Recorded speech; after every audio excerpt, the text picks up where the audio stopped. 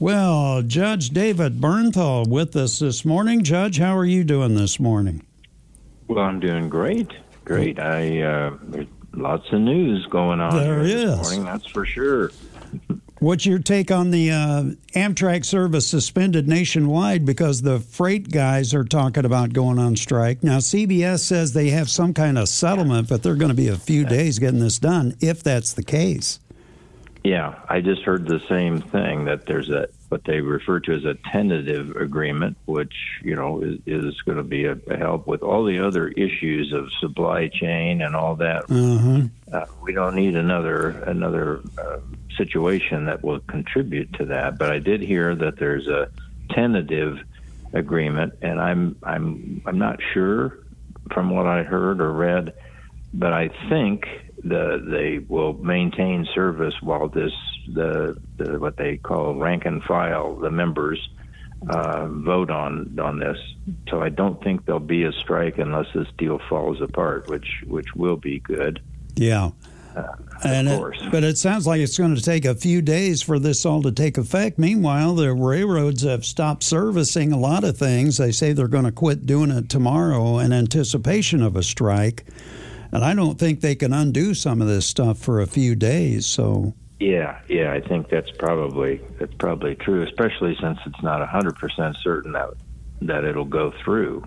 So if they have this plan in place to suspend, because I guess part of the issue for the passenger trains is they use some of the same tracks, and that becomes an issue. But I think you're right to suspend their plans and then quickly unsuspend them, and then maybe have to suspend them again if the strike does happen. They'll probably just leave it as it is and then return to normal, assuming that the thing gets passed. Well, I've been following this story because on the Ag Wires they've talked about it a lot the last few days. But here's a typical AP story for you. If there weren't enough stresses on our economy, a freight rail strike is looming on the horizon. Like this is news. But apparently they thought so.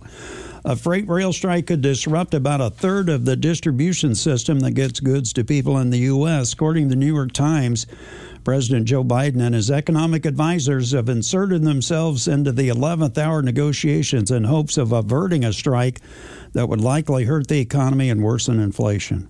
Well, they got a point there. I'm sure it would. I'm sure it would. Again, it's in football, I think they'd call that piling on, but it's just one thing after another. And now, if in fact this is averted, I'm sure the White House will, take full credit that they solved this problem and thereby benefited the American people. And I would say that doesn't matter who's the president; they're going to do that. I mean, hey, it's a win, or they could at least spin it into a win.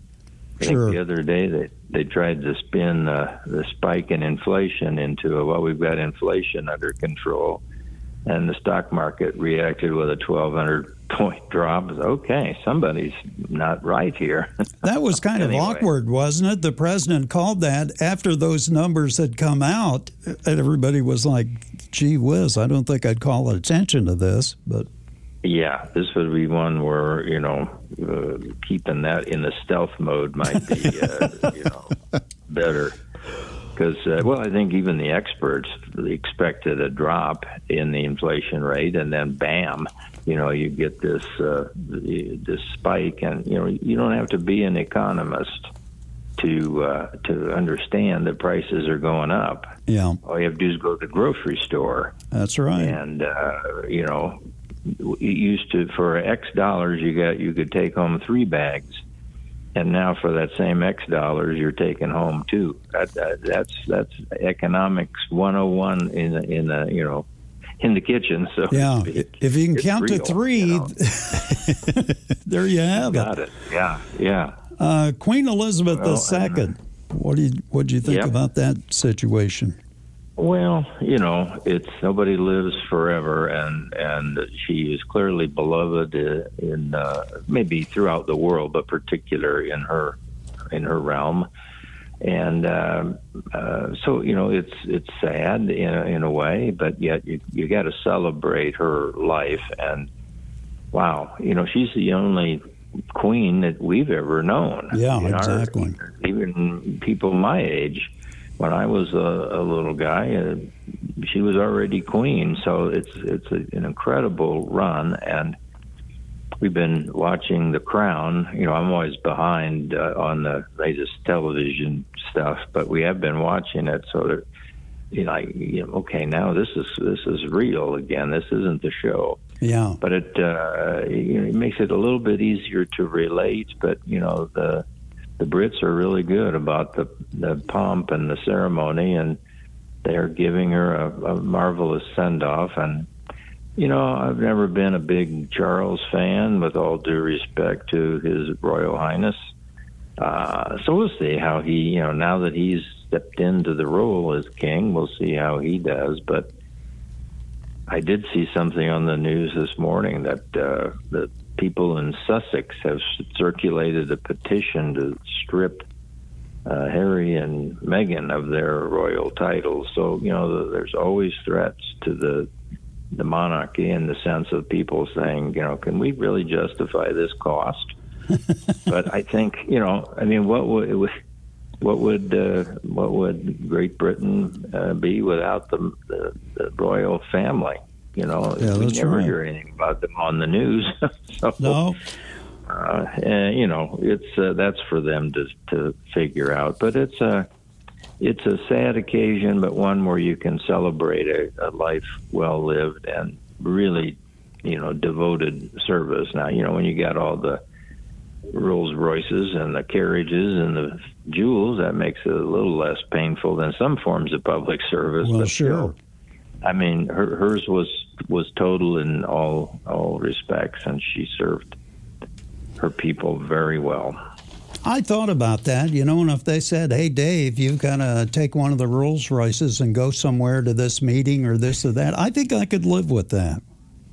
I told my wife, me too, and I told my wife yesterday, I said, I would have been a great king in that environment where, Sure. You didn't have to really, have anybody beheaded or stuff like they used to. Yeah. To just kind of go to the ceremonial functions and wave and drive around and, hey, how you doing? I'm the king. I'm cool. You're cool. How's everything going? I'd have been great at that. Yeah, I think that would have been a good choice there, Judge. Well, that'd be a good gig. Yeah, it would. You're kind of coming around to my way of thinking, which is scary. Well, that is a little disturbing, yeah. But, I'll get over it. Yeah. Former President Trump and his special master, where do you think we're going to go with that? Oh, man.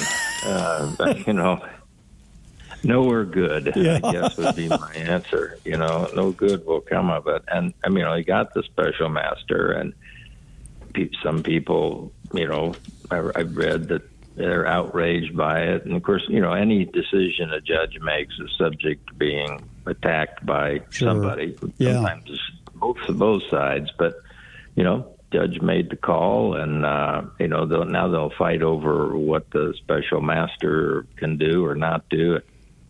I think the special master is basically serving as an agent of the court, so to speak, not an advocate for either side. Well, supposedly, yeah. Things are.